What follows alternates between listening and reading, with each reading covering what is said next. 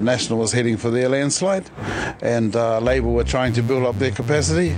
Next minute, Winston, big time. So what I've never told you is that I had to tell a lie to keep my financial life under control. What's your understanding of the legality of your campaign song? Oh, we think it's pretty legal. I am not the first woman to multitask.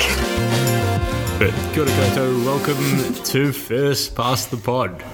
So, Rex, you having a good time today, Rick? 12th? I'm a little bit hungover today. So am I. And that gets noted in our interview today. So basically, this episode is just a interview that we've had with former top candidates and now co-founders of an organisation called Civic, which is pushing for change around official information transparency in New Zealand. So that's the two co-founders we're talking to are Jessica Hammond and Jenny Condy. So yeah, it's an interesting interview. We've just recorded it. And watch out, we're at Rick's work, and we normally have issues with the church next door. So, they have a very musical service. But today, Rick, we had some issues with motorbike store down below. So these sound quality issues, and I mean this is part of the reason why you can now support the podcast through Breast Patron, and then we can raise thousands of dollars to buy a studio. It'll be great. We've got high ambitions. But no, seriously, we were going to talk about the budget, but plenty of people have talked about the budget. There's countless other podcasts and articles and things like that on the budget, so we won't dive into that. We might dive into some of the little peculiar things like the new unit to look at party policies, costings and things like that. The independent fiscal council or institution of some sort that was a little known part of the budget responsibility rules between Labour and Greens. There's the 5 rules, and then below it it's sort of like, and we're going to set up this new unit. So they've just come out in the budget sort of saying they're going to consult more on it later this year. So we can talk about that on a future episode, but for now, should we just get straight into the interview with it's Dr. Jenny Condy. She's got a PhD in accounting, I think, and there's a little accounting reference in the interview, and Jessica Hammond. All right, so welcome along today. We've got 2 members of Civic with us. Do you want to introduce yourselves? Kia ora, I'm Jessica Hammond. And I'm Jenny Condy. It's awesome to have you both here. Thank you. Very sorry, I'm very late to this discussion, but thank you very much for waiting. Ruff was at the Treasury after party last night, and That's it was epic.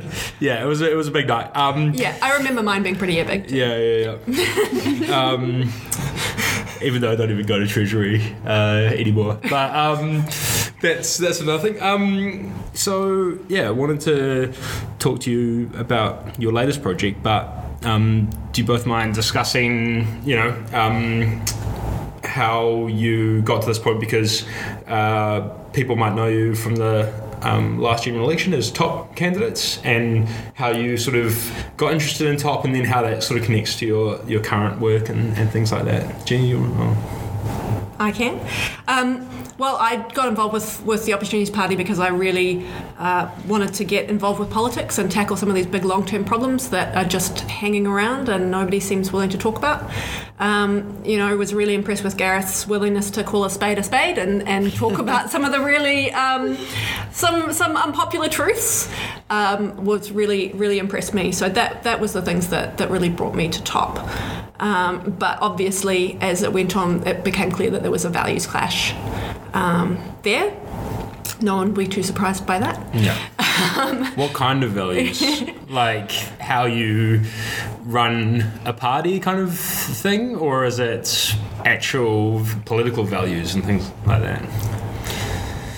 Yeah, so part of it is very much about how you treat people. Yeah. And also, I suppose, about the kinds of evidence that you are willing to pay attention to. Yeah. So the people involved with TOP had a common interest in following best evidence for developing policy. Yeah. But you also might be interested in evidence for how to run an effective campaign. Right. That is actually going to encourage people to vote for you.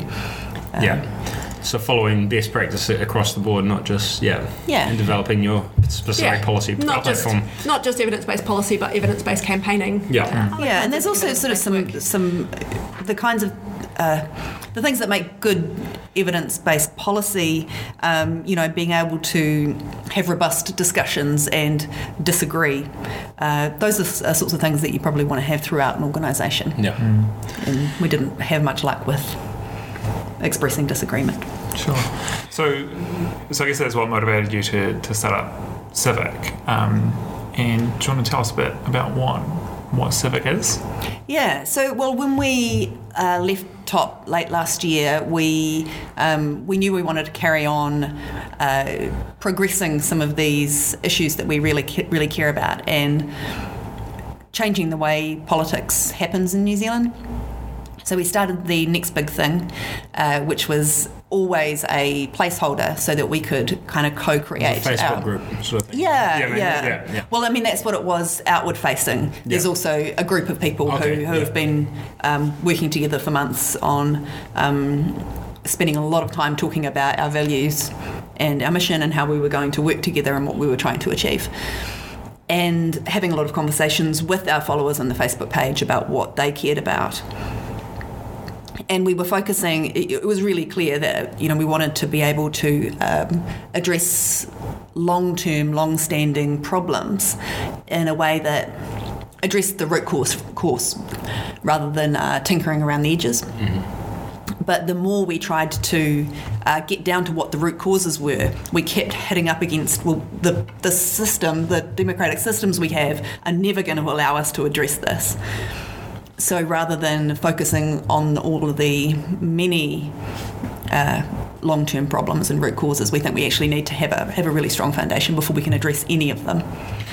And did you come to this idea quite quickly? Was it a natural flow on from after the election and we're going to set up this thing, or did you actually think about here's a range of different options, like maybe even trying to have a version of TOP that also has evidence-based sort of party processes and things like that, like an actual political party, or like a different, I guess there's a range of different platforms you could have chosen to go with. Were they on the table? Yeah, everything's been on the table. Yeah. And most things are still on the table for us, in terms of what the organisation might be or become. We've very much nailed down our values and what we care about and what are the issues that we care about, and we've narrowed our focus particularly towards how do we protect and strengthen democracy. But how that plays out in an organisational sense, whether we're a charitable trust or a political movement or a political party or some other combination of things, is still, from our point of view, still on the table. Because it comes back, I guess, again, it's about what works. So we're going to try some stuff and see if we get traction. And if we do, then that's going to give us some more information about where we should go from here. Cool. And so, the Opportunities Party, Gareth Morgan, has a lot of money poured, over $2 million into that project, but this has all been done off voluntary hours and work and things like that. Yeah. All the people who have been working on this have been volunteering their time, and I was working out how many hours and what people would get paid to do, what their hourly rates were, and it's we're up at about $80,000 worth of free labour at this point. So for everybody, the 6 people who have been really just a bit of fun accounting. It's a bit of fun accounting, So people have been donating a lot of time, and it's really a personal passion project for the people involved. Because all of us got involved with TOP because we think that there are big problems that we want to get our hands dirty trying to fix, and that didn't change just because we had a parting of ways. And I guess you don't want to be constrained by what a rich white man wants to do. Yeah, we've talked a lot about when we look at fundraising, how do we make sure that we're balancing out if we get a big donor or a big offer, which would be amazing, but also we've talked about the issues about how do you make sure that you don't get captured by those things, so that the organisation isn't having its direction and values determined by where the money comes from. So are you focused just at the moment on getting campaigns going. We can talk in a minute about your campaign around official information and strengthening the transparency around official information in New Zealand. But is that the main focus of Civic at the moment around those campaigns, or is there also building up a hierarchy and having to, it's sort of interesting to see behind the scenes of these early days of these sort of NGOs or groups that are trying to push for certain change, like what's the key things for you? Yeah, so there are 6 of us at the moment who are putting in a lot of hours, and then there are some other people around the edges who are contributing their time and skills for various things. And I suppose the 6 of us you might think of as a board, but we don't have any more structure than that at the moment. We're learning from some people who have used distributed networks and what's the circles thing?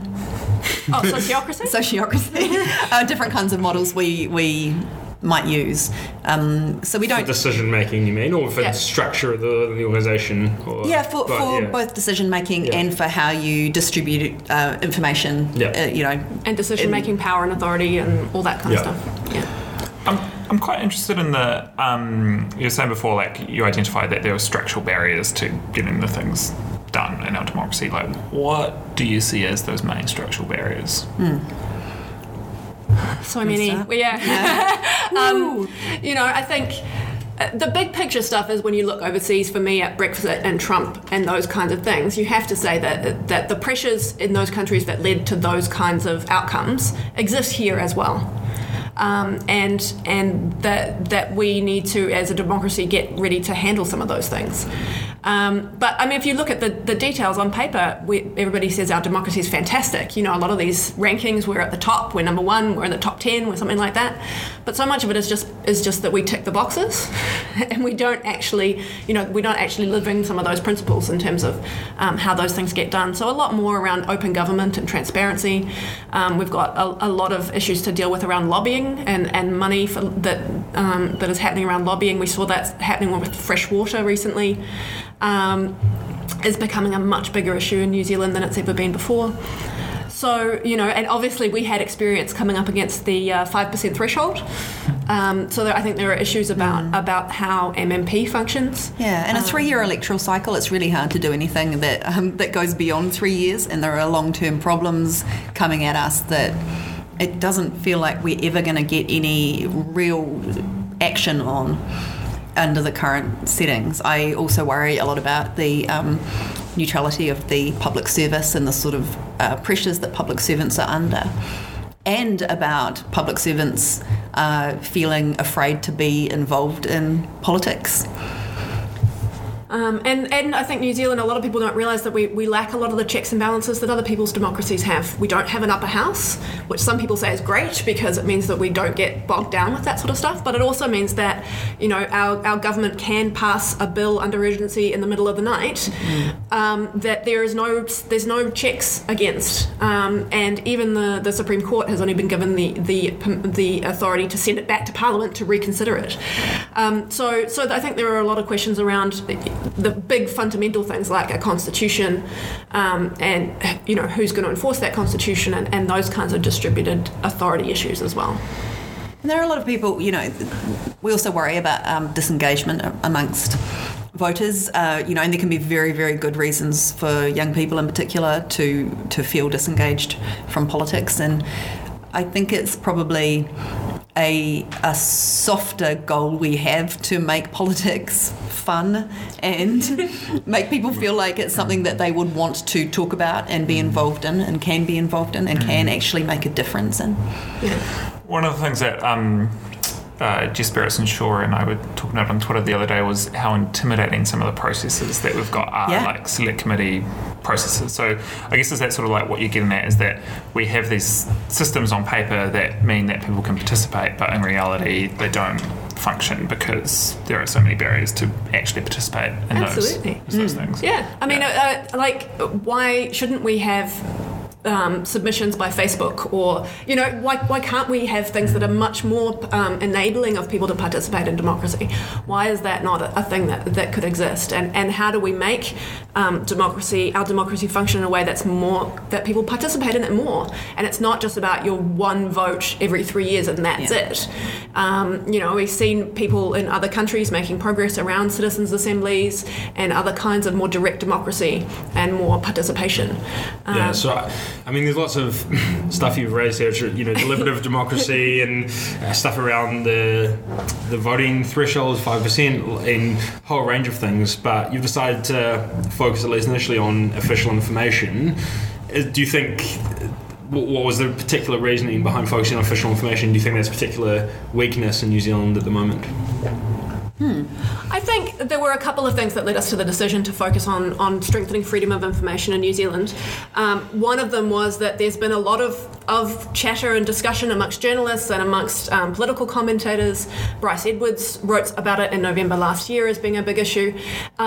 There's a lot of people talking about it as being a real problem, and yet nobody has seemed to have picked it up and run with it as being an issue. And we get that. Like, official information is not the sexiest policy you could choose to try and get people excited about. I love those redacted papers. They're beautiful. Yeah. So there's lots of people. Yeah, the black pages and pages of blacked out text. So there was a lot of people already talking about problems in this area, and we knew that there had already been a Law Commission review and an Ombudsman's review. So it seemed like there was probably some policy that existed in the area. So there were some practical things around that, but as well, I think it's a really important issue. It's one of these issues that it cuts across the right-left divide, which is something that we care about a lot, having come out of TOP. I've never voted on the left, and Jessica's never voted on the right, but it turns out we agree on about 90% of stuff. And freedom of information is an issue that people care about right across the political spectrum. And so to break it down for people, like the current Official Information Act allows people to request any information that is produced by any government department or ministerial office, with the exception of parliamentary services and some other random little carve-outs. Well, they're technically kind of not part of the government. Well, they say they're not part of the government.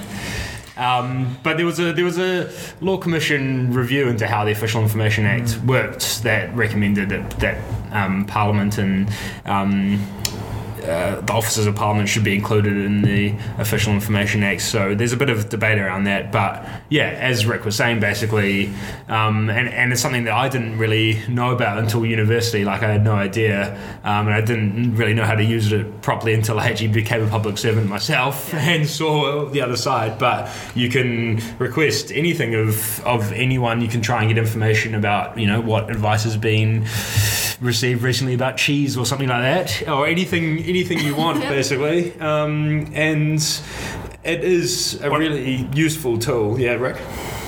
A really fun thing that you can do as well is you can now submit OAA requests via Twitter, which I quite like doing. Yeah. So you just tweet at an agency and they have to take it as a request, which is often good fun. Yeah. Yeah. So we, while a big part of this is the Official Information Act, we want to improve freedom of information overall, because a big part of the picture that you'll know about, Ralph, as a public servant, ex-public servant, is that there's also the matter of what information gets created and how much of it gets recorded and how accurately it gets recorded. And so we want to look at the Public Records Act as well. And, one of the things that can happen with the Official Information Act is that people can get very cagey, public servants can get very cagey, ministers' offices can get very cagey about what gets written down in what form. So this is the post-it note effect type thing where the official... Normally it's a call or something like that. Yeah. Like text message, phone call, giving your advice in some way that won't be covered by the OAA. I mean, it is covered, but no one remembers to request the post-it notes. Yeah. or if you ask for the thoughts that are in people's heads or the verbal advice. No one's ever remembered what it was. Well, people just conveniently forget or something. Because I have, NGOs or something that I've worked for and helped in my personal life. I've actually suggested to them that they ask for like everything, including like the thoughts behind something, like any thoughts that officials had that are not written down and stuff like that. But it's never really come back with anything good because people conveniently forget. Yeah. So what are you arguing for there? That this information should be more systematically recorded? We need to be recording the information accurately and also helpfully. Recording it in a way that makes it easy to understand and easy to find, and then when it comes time to releasing it in a way that is easy to understand and easy to use. Yeah, and it's one of the big challenges if you're going to look at reforming freedom of information in this country, is how do you do it in such a way that it doesn't increase the chilling effect on the public service? Because we know already that public servants don't write things down simply because they know they don't want them to be released publicly. And we know that happens, and it's not good for the public service. It means that the advice that ministers are getting may not be as good as it could be. And it comes back to this balancing of free and frank advice. So we're really conscious of that as well as we look at how do you strengthen freedom of information. You have to think about how you do it in a way that fits with the culture. And how do you think you do that without putting rules around how media could report on things or whatever and other constraining things? Yeah, so do you want to talk about the principles-based versus rules-based? In New Zealand we've got a principles-based approach to official information, which is that the principle is anything can be requested and information gets withheld on certain grounds. In other countries, they use a rules-based approach, which is that any information that meets this criteria, so for example, every cabinet paper, has to be released by a certain date. And so that's two different approaches about how you can go about official information.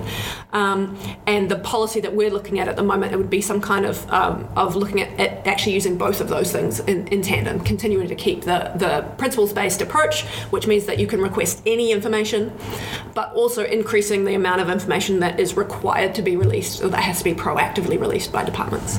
So this was part of what the new government came in and said, look, we're going to have this open government approach and we're going to proactively release cabinet papers and all of these things. And then, it hasn't happened yet, and even the advice on how to become more of an open government was heavily redacted. And so, why do you think that is? Yeah, well, we actually did our own Official Information Act request to Claire Curran's office. She's the Minister for Open Government, asking on all the advice that she'd had since becoming Minister about changing the OIA, and most of it came back redacted. So I think it's... That was you guys, yes. I think we're not the only ones who have done that. And, they said at the beginning that Claire Curran made a public statement saying that she was looking to dust off the Law Commission report and have a look at those recommendations. But just last week, Andrew Little has come out with a public statement saying that they have no plans to revise or review the Official Information Act. So it's gone from, we're probably going to have a look at that, to actually that's not on our priority list at the moment. So there is people who say, well, the Official Information Act is, reasonably good as it is. There could be some tweaks, but we don't need to change it. We need to change the culture. And so you had the ombudsman, the previous ombudsman, do a report called "It's Not a Game of Hide and Seek," I think, where Dame Beverly Wickham, I think she was recommending just stronger leadership in the public sector and sort of more practices around entrenching proactive release and doing all those kind of things in sort of public sector processes, and having better guidelines and all that kind of stuff. And you see that work being pushed at the moment in the public sector. And there was a report that you were just talking about with the new ombudsman and the head of DPMC, where they are looking at processes and things. Do you see hope, I guess, in those internal with the ombudsman working together with the public sector to try and get better processes around the OIA? Is that something, or do you think that's never going to go far enough? Having a good, strong ombudsman is really fantastic and that's extremely helpful. But we would not like our whole this incredible tenet of our democracy and of holding government to account to be dependent on one person who happens to be awesome at the time and really who has limited powers. I mean, no enforcement powers, for instance. So yeah, there's a lot of things that are really good about the Official Information Act, but we would like to make some changes to legislation that will help support that culture change. Yeah. So it is really hard for public servants and for managers in the public service to push back against ministers' offices when they don't want information to be made public. And if the law could support them to do that, to be able to say, I would love to help you, Minister, but I don't want to go to jail, or maybe not. It may not have to be that extreme, but I found it interesting in Dad Beverly Wakeham's report. It's not a game of hide and seek. That she said, she found examples of ministers' offices saying, this should be redacted or whatever, but that all the chief executives said that, when it comes down to it, we follow, what is best, the actual law and decide, to release it. But I guess that's not my experience when I was in the public sector about how things work. And so, that is an area that probably needs strengthening up. Yeah, and interestingly, we spoke to someone who submitted to that review and felt that actually some instances they had submitted where it was clear there was political interference, and that political interference had been successful, but the final review essentially denied that ever happened, and they felt very aggrieved that the final report essentially seemed to, redact interesting evidence to the contrary. So that was a big concern as we started meeting and talking to some people. I'd read that report and thought, oh well, she says it's basically just a culture change, and at the end of the day everybody's following the law. But when you start talking to people who are at the coalface, that is not what they say. And it's at all kinds of levels. Sometimes it's at the level of the minister's office essentially just saying, I want you to redact this section and I expect you to find grounds to do it on. But it goes right back to we were talking about actually creating the information in the first place, where some ministers' offices, we've had examples where ministers' offices have asked officials to change the title of a briefing because they know that journalists send in an OIA request regularly saying, what are all the titles of the briefings the ministers had this week or this month? And they didn't want that one to sound interesting. So could you please change the title of that briefing to something boring and innocuous so that the journalist won't request it when they see the title on the list? So the kind of political influence that's happening around this is at a lot of different levels. How do you... I was just interested, there certainly does seem to be some problems, but how do you... We talked before about the balance there, making sure that officials can still provide free and frank advice, and there is a withholding ground in the Official Information Act at the moment to provide free and frank advice, but that ability to have that strong relationship between ministers and officials where all the truth comes out, is that something that needs to be balanced off against transparency and that kind of thing? And how would you do that best if you're trying to strengthen the OIA? That's a huge question, sir. It is. And it's one that we've been grappling with. I think, this is not a simple issue. There are legislative changes that are needed. There are definitely culture changes that are needed. That's not a fool's errand. The work that's happening around culture change is absolutely essential. But I don't think it's going to be enough on its own. We have to look at legislative changes that will support that and push it further in that direction. And we need to think the whole time when we're looking at how we might make these changes, how is that going to impact on free and frank advice? How do we balance these things out, the transparency versus free and frank advice? And people have hold very differing views about how you balance those two things out and which one is most important and how you get around to accomplishing those things. Some people argue that, for example, one of the grounds is that you can withhold it because the decision is still under, information is still being, a decision is still being made. I can't remember what the ground. Active consideration. That one's quite interesting actually, because active consideration, that's not a ground. It's how people interpret a certain. There's a sub clause which says the confidentiality of advice tendered between ministers and officials or something like that. But people call it the active consideration ground, but it's not actually. It's unclear what that actual section means at all. But people say that, but it's actually not. It doesn't allow you to withhold anything that's actively being considered. Yeah, and we know that, for example, active consideration often gets used to withhold advice that's been sitting around for 2 or 3 years because it's still because they still haven't made a decision. So they argue it's still under active consideration. And then it can't still be under active consideration. It's been 3 years. There's the argument that when something is under active consideration, that is the perfect time to have public scrutiny and have public involvement. Yeah, exactly. Yeah, and it's all well and good asking for the information months down the track after decisions have been made, but wouldn't the government like to have the public involved? I mean, that's where in the OAA there's those grounds saying, that you can withhold under these grounds, but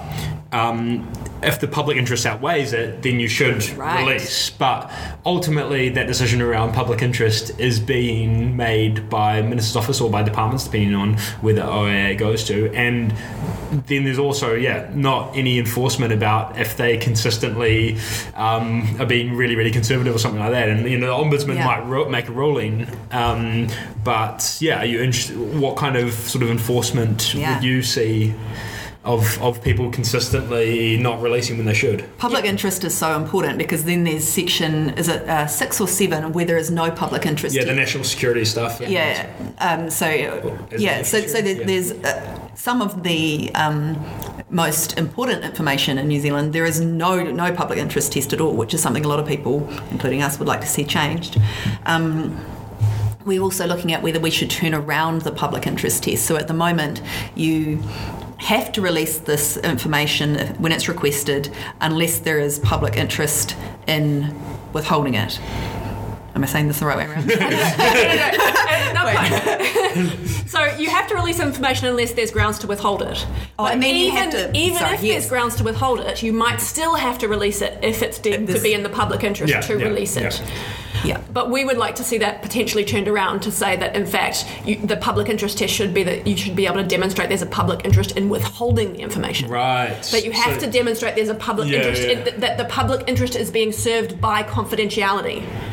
Rather than just the private interests of particular ministers or particular government departments or whatever. So we've got we've got privacy considerations, which is reasons why we withhold. We've got sometimes commercial considerations and information that's commercially sensitive.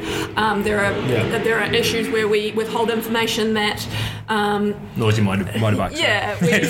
There's situations where we're allowed to public service is allowed to withhold information if it feels it would make it less likely they would receive that information in future. So if it's going to damage a source that they need.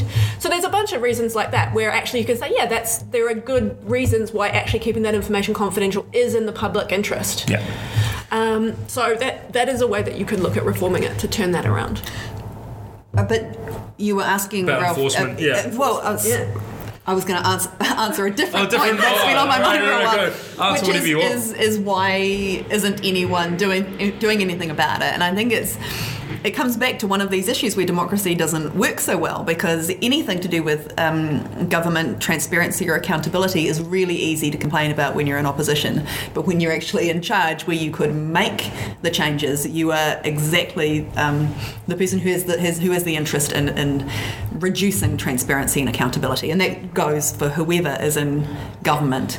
So that's something where we really need a transpartisan kind of support for these principles of, we need both the government and the opposition to be able to say, actually, it is in the country's interest and we are in government for the right reasons because we are good people, who care about New Zealand, and we think we should be held to account. Quite like transpartisan is good. Not just two different points. Bipartisan. But is there particular enforcement mechanisms or anything like that you would help that process? I guess that was the question. Yeah, we've talked with some people about. We haven't made any firm decisions, but we've talked about some ideas around fines. There was a private members bill that proposed fining people who didn't comply. I don't know exactly what the details were about how you didn't comply, I think, wasn't it? And it was interesting because one of the changes that was made was that agencies could charge requesters, which seemed like the wrong way around. I think they have been able to charge for why. It does kind of set up that's a whole interesting issue. I saw one this week where like a council was trying to charge $70,000 or something to release this information. It was just stupid. I gather local government uses it a lot more than central government. So that's a huge problem. But if you're going to look at enforcement, I think fines is an obvious one, and whether you fine the department or you fine an individual, I think you would want it to be a fairly high test. I think you would it would not be you wouldn't want to fine people for simply not complying with the act. I think you would want to know that they knew that they weren't complying with the act. They had done it deliberately, and those sorts of things. But I think there is room for a bit more enforcement, because at the moment there are basically no consequences aside from the Ombudsman giving you a bit of a tell-off. There are no consequences for breaching the act. And the previous Ombudsman, when she did her report, Not a Game of Hide and Seek, acknowledged that the act was frequently breached, and identified a couple of ways in which it was commonly breached. But there's no consequences for that, and the Ombudsman has no authority to deal with that, and that's a big problem. There's another problem, and I'll try and get the details right, but public servants could be being continually educated on the Official Information Act and the Public Records Act and what they are required to do. But I gather that the responsibility for that has kind of fallen between the cracks of the State Services Commission and the Ombudsman's office. And the chief archivist. And then, who we didn't even know existed, and we started looking into this. Exactly. Who? There's an argument. Some people like, so the chief archivist is currently in the DIA, and some people are arguing that it should be made an officer of Parliament. We had a debate about that late one night, didn't we? Did we? Well, okay. Ruff's really hungover. Forgetting all our conversations. But we like to think about information from the point when it's generated or not to when the advice is given to when it is requested and to when or whether it is released, and we want to look at that whole journey that information takes, and that's why the Public Records Act and the Chief Archivist, whether the Chief Archivist should be and the Ombudsman should be the same person or in the same office, these are all things we're looking at. So, I mean, a lot of people have talked about these issues for decades, and not much seems to change. Yeah. So, how do you think Civic will be different? Well, this is a question we asked people when we met with them. We said, has anybody ever tried to change this? And if so, why didn't it work out? Because we don't want to make the same mistakes again. And basically what everybody said is actually no. There's never actually been a concerted public campaign to strengthen freedom of information in New Zealand. Other than hashtag fix the OAA. Other than just this hashtag on Twitter that exists, but is just a hashtag. So there's never been an organised campaign about trying to strengthen freedom of information in New Zealand. And that's what we are planning to run, is a coordinated campaign that will get volunteers and phone ministers' offices and meet with MPs and just generally apply pressure and create noise around this issue. Cool. And if people want to get involved in that?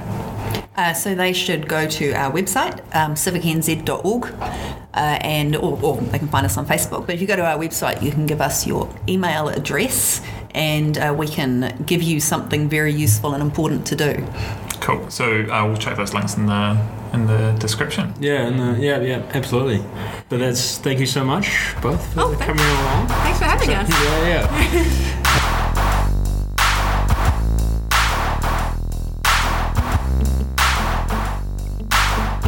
excellent interview with Civic. Check them out if you're interested. The links are in the description below. Now, just before we finish up, the results on the Māori ward polls came in on Saturday night. So we've been covering this issue the last couple of episodes, and they're quite disappointing results. None of them ended up voting in favour of creating a Māori ward on their councils. So Palmerston North, 31% in favour, 69 against. Manawatu, 22% in favour, 77 against. Whakatane, 44 in favour, 56 against. That was the highest support out of all of them. Western Bay of Plenty, 22% in favour, 78 against. Kaikoura, the results, couldn't find them yet. Who knows? Wasn't on their website. So disappointing results, but not unsurprising given that the discriminatory extra step that's involved in creating a Māori ward on councils compared to any other type of ward that you've got where the council can just decide to do it, and where you allow all of the population of that district to vote for the creation or not is not surprising, is unfortunately not surprising that they vote against it. So I think that leads to why we should change the law to get rid of this discriminatory extra step that we have for creating improving Māori representation on our city and district councils around the country. So if you're interested in that, I'm sure there'll be petitions and things like that you can get on board with changing the law around that. So until next time, have a great week.